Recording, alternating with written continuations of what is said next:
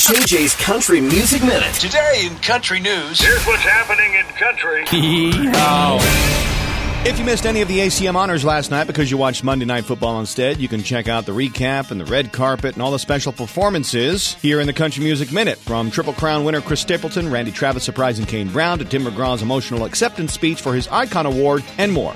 Brett Eldredge is ready for Christmas and just released the dates for this year's Glow Tour. Stops in Grand Prairie, Texas, or St. Louis will be your closest road trips, but so worth it. Miranda Lambert is ready to focus on new music as she just released Driving Back There in My Mind for Apple Music's Lost and Found feature. The song was originally done by one of her favorite bands and group of writers, the Love Junkies. Carrie Underwood's Denim and Rhinestone Deluxe Edition is coming this Friday. Set that reminder in your device and get it wherever you get music.